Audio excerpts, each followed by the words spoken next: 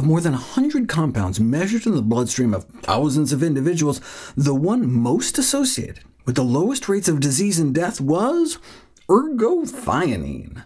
Higher blood levels were associated with lower risk of heart disease, stroke, and death from all causes put together over a period of more than 20 years. Ergothioneine is an unusual amino acid. Although it was discovered more than a century ago, it was ignored until recently when researchers found that humans have a highly specific transporter protein in our body specifically designed to pull ergothioneine out of food and into body tissue. It's even upregulated right before meal times.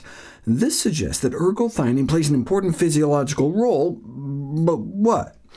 Our first clue was the tissue distribution. Ergothioneine concentrates in parts of your body where there's lots of free radicals, the lens of your eye and your liver, for example, as well as sensitive tissues such as bone marrow and semen.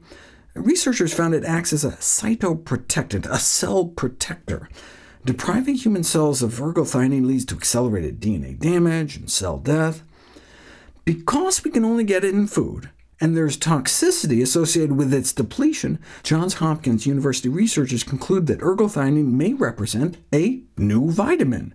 If it were classified as such, that would make it the first new vitamin since the last new vitamin, B12, was isolated back in 1948. However, traditional vitamins are characterized by the manifestation of an overt dietary deficiency disease within a short time frame, and no specific deficiency disease has yet been identified. But perhaps deficiency diseases are staring us in the face.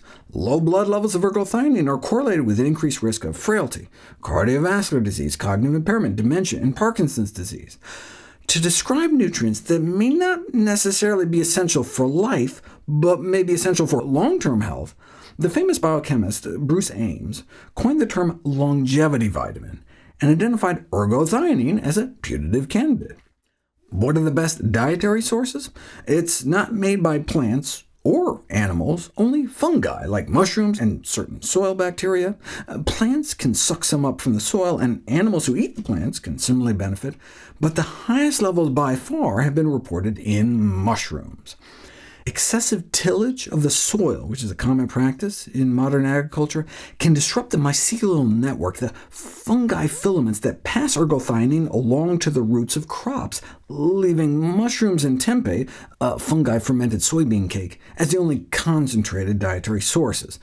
This is on a dry weight basis, though, and mushrooms are like 90% water, so if you change this to a prepared wet weight, tempeh does even better on more of a per-serving basis. As mushrooms go, shiitake may have comparable levels to oyster mushrooms, about 5 times more than white button mushrooms, but may also be 5 times as expensive unless you grow your own. Oyster mushrooms can be grown in less than 2 weeks with just add water kits. Here's a pick from my own personal stash.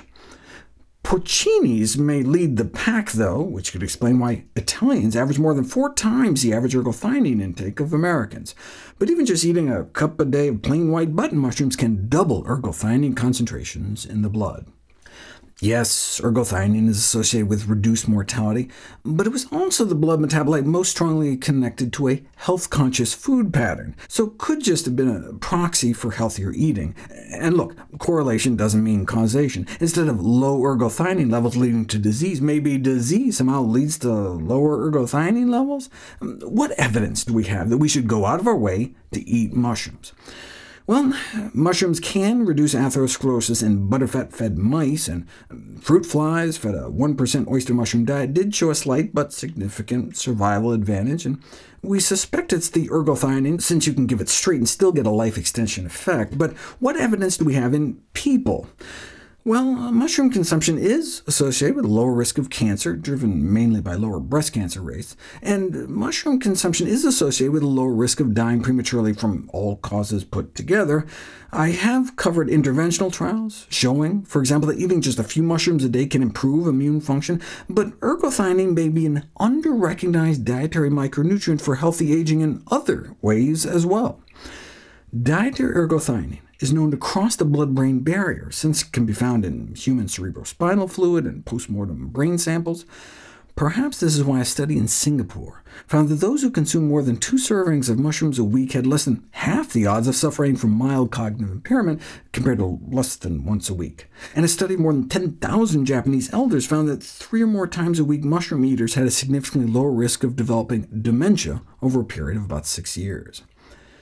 With cross-sectional studies correlating mushroom consumption with better brain function, researchers decided to put it to the test, using lion's mane mushroom, which is especially popular in traditional Chinese medicine, randomized, double-blind, placebo-controlled trials on people with normal cognitive function, on people with mild cognitive impairment, and on those with early-stage Alzheimer's disease did find small cognitive or functional improvements after months of a third to a full teaspoon of powdered lion's mane mushroom a day compared to placebo. Interestingly, blood ergothioneine levels appear to decline after about age 60, and this decline is tied to both cognitive decline and frailty. And this does not appear to be due to declining mushroom intake with age, so perhaps the function of the ergothioneine transporter at the blood-brain barrier declines with age, potentially making mushroom intake all the more beneficial as we grow older. So if I was to create a Dr. Gregor's Baker's dozen, I would probably add mushrooms to the list.